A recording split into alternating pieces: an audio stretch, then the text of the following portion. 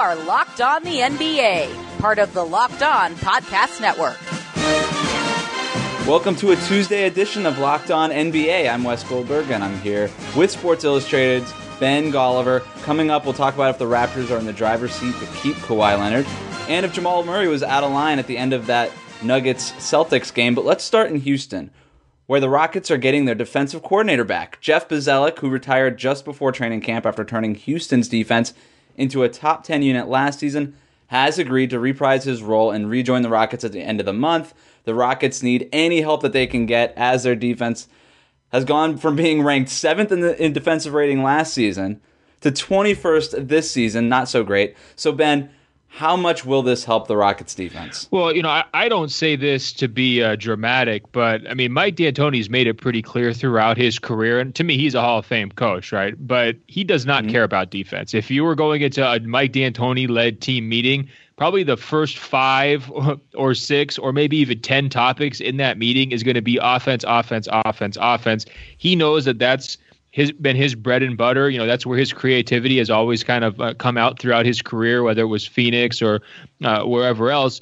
And I think it kind of shows this year, to be honest, because, defense, I mean, yes, there's going to be schemes, and everyone's talked about the switching. Is it still going to work? And yes, there's going to be some personnel factoring into that too. But I think there's also just a mental side of it too. Like, everybody's got to be up and wanting to do it. And if you're just getting the vibe from your coach, which is like, look, let's pace ourselves, let's care about offense, let's try to run teams out of the building. We're going to, be penciled into the Western Conference Finals because that's where we were last year. We're bringing back our stars.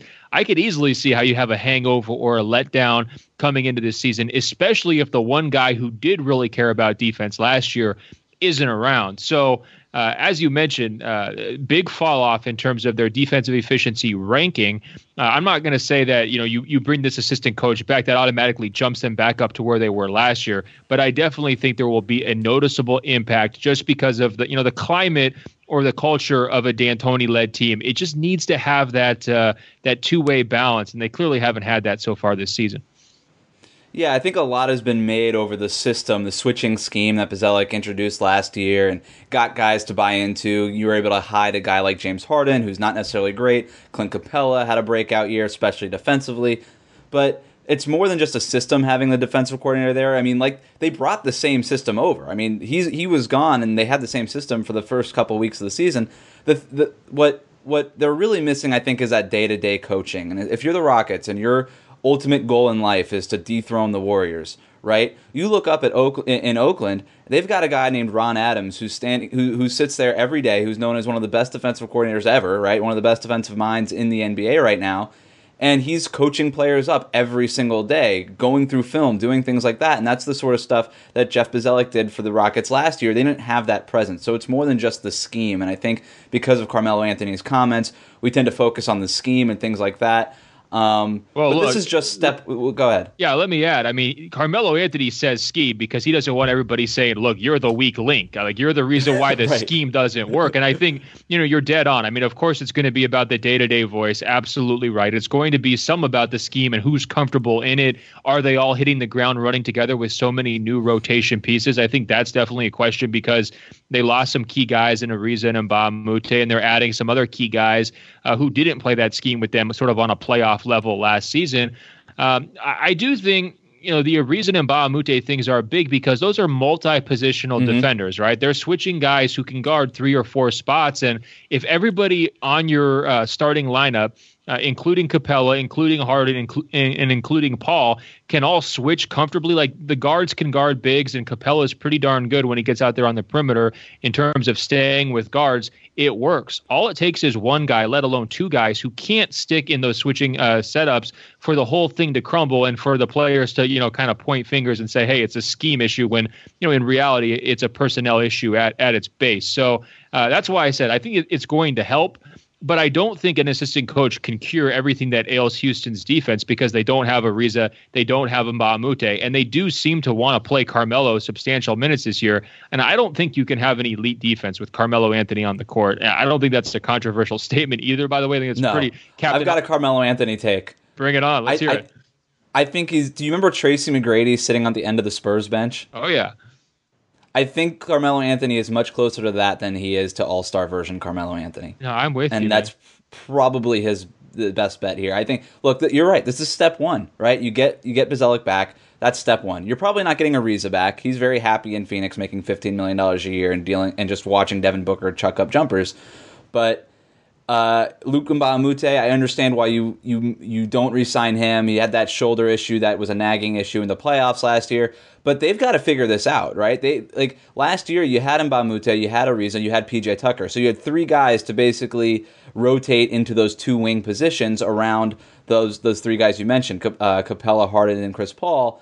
And they only got one guy right now in Tucker. James Ennis has not been great. I mean, he's fine. He's like a decent player, but let's not kid ourselves in saying that James Ennis should be competing against the Warriors in the Western Conference Finals in a Game 7, right? I mean, that they need to make some personnel moves. If I'm the Rockets, I'm calling up Atlanta. I'm asking about what the price is for Kent Bazemore. I'm calling up Miami and saying, hey, Rodney McGruder, what do you want for Rodney McGruder? Because I think he'd be a great fit, and he's on an expiring. Miami's not going to be able to afford him at the end of the season. What would it take to get him, or even a Wayne Ellington?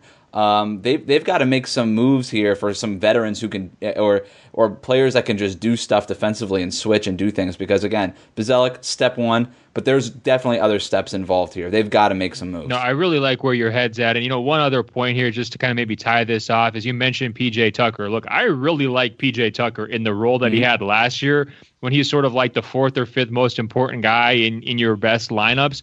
But when you do lose those other players, whether it's Ariza and Mbamute, and now your lineups are stretched a little bit more, and now you're asking Tucker to do even more of the dirty stuff than he was, kind of in previous seasons. That does start the back starts to break just a little bit there. And, D'Antoni came into the season, he was kind of clowning the SI Top 100. He was saying, PJ Tucker, he's basically suggesting PJ Tucker should have been like a top 15 or 20 player in the league on our ranking because, how many people can do what he does defensively? Like he's right up there with Draymond. And I think what you're seeing is he is not that guy. Like if he's the best defensive player on your team, or him or Capella is your best defensive player, you need more help if you want to be an elite defense. And so I do think, Houston, there might have been a little too much pride, a little bit too much, chest puffing up a little bit after their Western Conference Finals last year. I mean, even though it ended so poorly in Game 7, that was the best season in franchise history, right? And I think they came back a little bit too cocky, frankly, and that goes for their coaching staff and I think some of their main superstars. But all of that being said, I already think that their worst days for this season are behind them. They started slow, in part because Paul missed some time with his suspension, in part because, Harden was injured off the top. When those guys are on the court, they win basketball games. They've played pretty well here over the last few days, and I think that they've rebounded from what was a pretty ugly opening couple weeks. Yeah, the suspension obviously hurt, Harden's injuries and stuff. Having everybody back, they'll be fine. Having Bzdelik back, that puts some more structure into that defensive side of the ball and things like that. And maybe they'll start going over defense in film session, like you said, because D'Antoni does not prefer to do that. But before we move on, let's check in on the other scores of the night. Jamal Murray goes off for 48 points as the Nuggets beat the Celtics 115-107. Denver is now 9-1. Ben, I know you've got some things to say about Jamal Murray, but we'll get there. The Raptors, again without Kawhi Leonard, beat the Jazz 124-111. Larry continues to put up double-digit assists. He had 11 tonight. The Heat down the Pistons 120-115 in overtime. Josh Richardson, 27 points, 8 rebounds, 4 assists. He's playing well. James Harden and Victor Oladipo both scored 28 points apiece, but the Rockets get the win. They beat the Pacers 98-94. Evan Fournier, with a game-winning 22-footer at the buzzer, puts the Magic past the lowly Cavaliers 102-100. Cavs can't get a break. It took 2 overtime periods, but the Bulls beat the Knicks 116-115. Zach LaVine, 41 points, including the game-winning free throw. Zach LaVine doing a better job getting the line this year. The Thunder beat the Pelicans 122-116. Russell Westbrook played just 25 minutes before suffering a left ankle sprain after going up for a rebound. X-rays came back negative, and I'm assuming we'll get more information as time goes on the deal with Westbrook. And as the time that Ben and I are recording this, late night on a Monday, the Grizzlies and Warriors are still playing, and the Timberwolves and Clippers are still playing. I'm just going to guess that the Warriors pull away. Oh, they already have. It's 102-77. There we go. And the Clippers probably pull away from the Timberwolves because the Timberwolves usually just collapse at the end of games. We're going to take a quick break, but when we come back, have the Raptors done enough to convince Kawhi to stay? We'll be right back. Ever since launching the podcast, people have been asking me for advice, and usually it's what team to bet on this week. And the truth is, I don't know who's going to win, but if you think that you've got to check out MyBookie. Remember, who you're betting on is just as important as who you're betting with. That's why I always tell people to bet with MyBookie. Trust me, guys, they are the best bet this season. They've been in business for years. They have great reviews online. Their mobile site is easy to use. Lay down some cash and win big today. I'd only recommend a service to my listeners that's been good to me. That's why I'm urging you to make your way to MyBookie. You win, they pay. They have in-game live betting, the most rewarding player perks in the business, and for you fantasy guys out there, you can even bet the over-under on how many fantasy points a player will score each game. Join now and MyBookie will match your deposit dollar for dollar. Use the promo code LOCKEDON to activate the offer. Visit MyBookie online today. That's MyBookie. And don't forget to use the promo code LOCKEDON when creating your account to claim that bonus and let them know that you came from us. You play, you win, you get paid. We're going to look ahead to tonight's games later on, but right now it's time for True or False, and we start in Denver, where Jamal Murray almost went for 50 points in Denver's win over the Celtics. I say almost because it's very important. True or false, and I'll let you set the stage here, Ben. Jamal Murray was out of line and trying to break 50 at the end of that game. Yeah, true. I think he was absolutely out of line. And so first things first, he was at home. I think he got caught up with the home crowd there in Denver, and he was really feeling himself. He's a confident, borderline cocky player, and I love that about him. And just to be clear, Jamal Murray was my pick for most improved player before this season started. I love everything about this kid. I think he's going to be an all-star here in about 2 years, and I think he's a major factor in Denver's really dream start. He won this game for the Nuggets. It was a really entertaining back and forth game with the Celtics, kind of a point guard duel between him and Kyrie Irving, and he did not disappoint. But when you get into the last 2 minutes of it, he was stuck on 48 points, and he was just really chasing that 50, Wes. I mean, it was obvious. He was trying to get the ball on defensive rebound so that they would foul him. He was doing everything he could to kind of get to the basket. He missed a reverse layup and thought he was fouled on the second or third to last possession of the game. And so he was just stuck on that 48, and you could tell he wanted it so badly, and he looked exhausted. I mean, he played his heart out in this game, but the last play, they don't foul him. He's dribbling the clock out, and you think they're just going to take the win. Of course, they're up by 8. The game is already in hand, and Boston's not playing defense, like you just don't in that situation.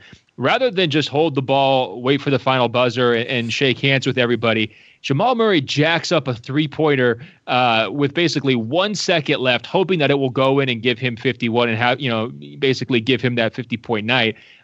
Kyrie Irving and the Celtics took immediate exception to it. If you watch the video, it's hilarious. The referee goes sprinting in between them to try to break up, any jawing, pushing, and shoving.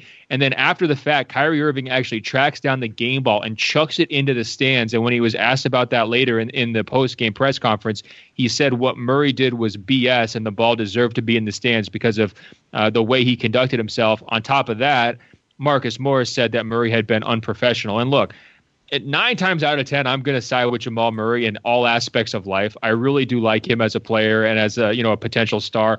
And Kyrie Irving really drives me nuts, especially with all that flat earth stuff. He's just so disingenuous, and I think really doing some harmful effects to society.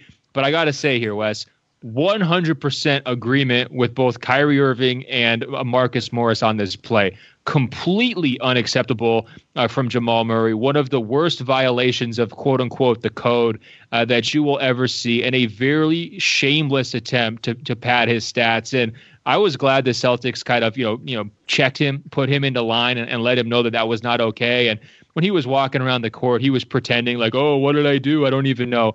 Jamal Murray, you knew exactly what you were doing when you did that.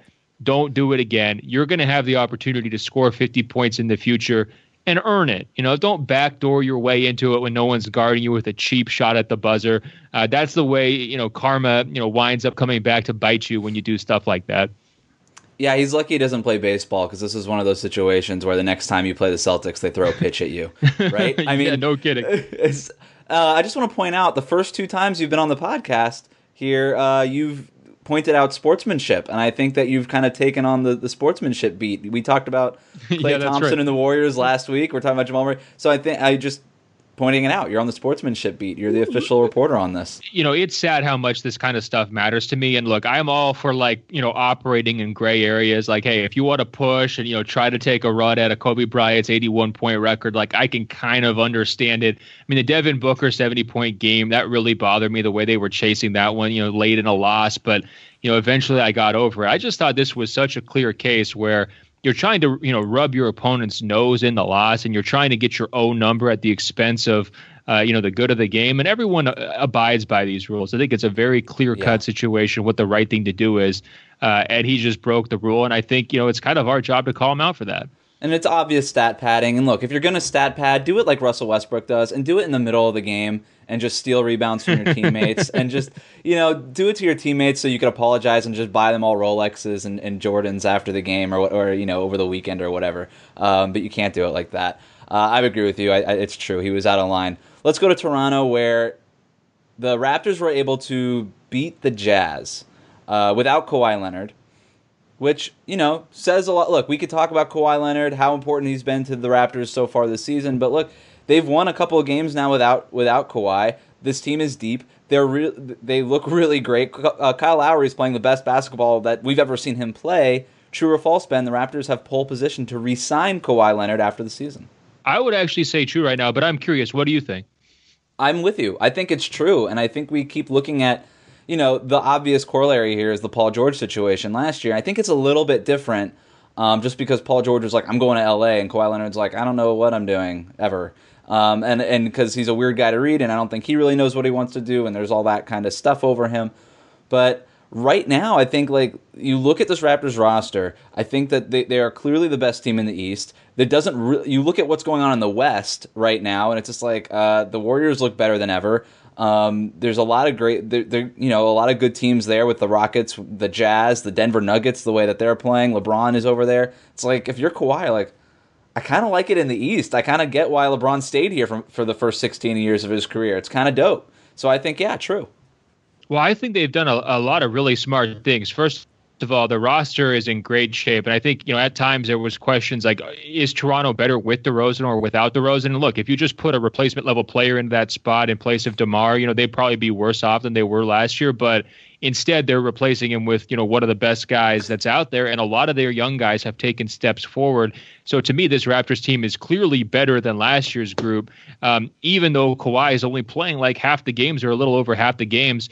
The other smart thing that they've done, in addition to their roster construction, it's basically catering to him, saying, look, whenever you want to have a night off, you can have a night off. I mean, and Kawhi Leonard is taking more than his fair share of nights off. I mean, him and Jimmy Butler are in a race to see who can rest more often here early in this season. And obviously they're doing it in different ways. Jimmy's telling everybody about it constantly, and Kawhi's doing it very quietly. But letting him know you're a superstar-friendly organization, you're not going to put too much of a burden on him. You see the big picture just like the Spurs did. You want to keep him healthy for the playoffs and potentially even the finals. Those are all really smart things to be doing. It does seem like he's on board, on the same page with their coaching staff too. Nick Nurse, I would think, has looked phenomenal out of the gate. I mean, when you have a transition like that with some difficult personalities in Lowry and Kawhi Leonard, you expect early bumps in the road, and they just haven't had that. And they've scored some really, really quality wins here right out of the gate. Again, in some of these games without Kawhi. So when you're talking about environment in the Eastern Conference that you mentioned, without the scrutiny of dealing with the LeBron show with the Lakers, or potentially like Kawhi versus LeBron if he was to go to the Clippers, I mean, there's a lot of situations where he would face more pressure and more attention than he does in Toronto, because they're a deep team and they've kind of been established here for multiple years, and they've got other big personalities on that squad. I think it's looking like a pretty nice fit, all things considered. Now, do people get into his ear and say, look, you should be more famous than you are, you should have a bigger shoe deal than you've had in the past? Like, does he wind up getting steered to a different situation? I don't know, but I don't think Toronto's sales pitch to Kawhi Leonard could have gone any better than it has so far over the first month of the season.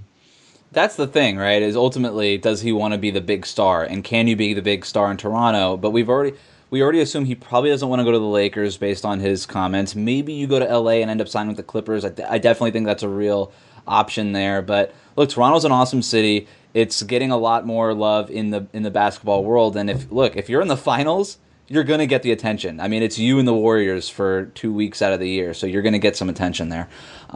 It's time to break out the breakfast cereal as we look ahead to tonight's games, but first, a quick break.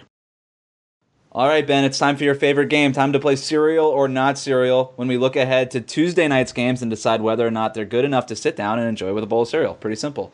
Last week, we had, I think, 11 games to go through or something crazy like that. This week, we've got 4. So really easy to pick your poison here. We'll start 4 p.m. Atlanta at Charlotte. Is that a cereal game or not cereal? Last week you were trying to sell me on the Hornets. I'm saying this game is cereal. I want to watch this game, but not because of Charlotte. It's because of Atlanta. I've been having so much fun watching Trae Young in these early games this season. I mean, the 4 p.m. tip time. Look, he's not a consistent guy night in and night out. You don't know what you're going to get necessarily with the Trae Young experience. But when he's on, to me, the Hawks are one of the most entertaining teams to watch in the NBA, and some of that's just the newness factor. I haven't seen him do it before on this level, but I just love watching this kid, figure things out, run the offense, set up his shooters, run the pick and roll, and of course, when he gets hot off the dribble, I love seeing that too. So to me, I'm definitely tuning in for this one. This is definitely cereal, and I should say, by the way, I say 4 p.m. because we're both West Coast guys, and so if you East Coast elites have a problem with that, do the math. It's a 3-hour difference. That means it's 7 o'clock your time, but we're rolling with West Coast time because I'm sick of the East Coast time dominating the world right now. 4 p.m., Atlanta at Charlotte. I've got it as cereal.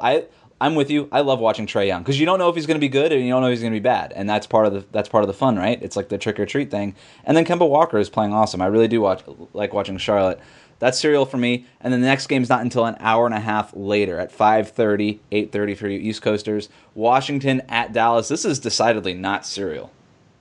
Yeah, it's tricky. You have to talk yourself into it. I'm probably with you there on it being a no, but I have watched a bunch of the Wizards games just to be a rubbernecker, just to gawk at their dysfunction and see how it can go wrong next. And you can actually kind of say the same thing low-key for the Mavericks. Like, these guys don't get along. They're not on the same page. Like, Luka has a vision of himself as a future superstar, and his teammates are not sold on that vision quite yet. He's still working to earn their trust, to earn the touches, to earn the late game shots. I mean, there's not a lot of chemistry building between him and Dennis Smith Jr. So I would say keep this on the second screen just in case a disaster erupts on either side. I'm a little worried about Dennis Smith Jr. I don't like a dude like DeAndre Jordan, who's sort of like shoving Luka out of the way for rebounds and stuff. Like, he could do that. He's a veteran. He's not that much longer for the league. He's got it figured out. I'm not worried about him. But for a guy like Dennis Smith Jr., who was kind of the young dude there last year, Luka walks in. He's like, no, now I'm the guy. You're just some other guy now. I'm a little worried about what that does to his confidence. I think that point guards typically need a long time. There's a steep learning curve, right, when you go into the NBA. And Luka, who is, hybrid ball handler wing guy who needs the ball in his hands to be most effective and is getting the shots at the end of these games, he's looked really impressive. But I wonder what this does to Dennis Smith Jr. I think second screen I can look at it. Let me just say this about Dennis Smith Jr. Like, even put the Luka stuff aside, this guy's just not very good at basketball. He's just a low IQ player. He's lost a lot. He doesn't really make his teammates better. Not a good defensive player. Bad shot selection. I'm not going to say he's the full Moutier.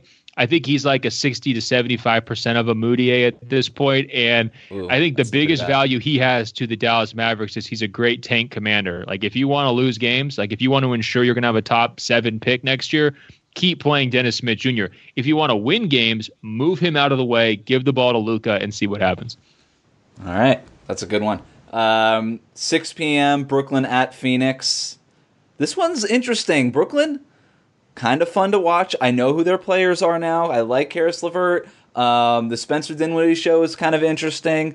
Jarrett Allen, one of my favorite guys, second-year sophomore guys to watch this year. I think he's taken a step forward. And then Phoenix, DeAndre Ayton, number 1 pick. There's always something to watch there. Devin Booker, you never know when he's going to go off for 70. I've got this as cereal.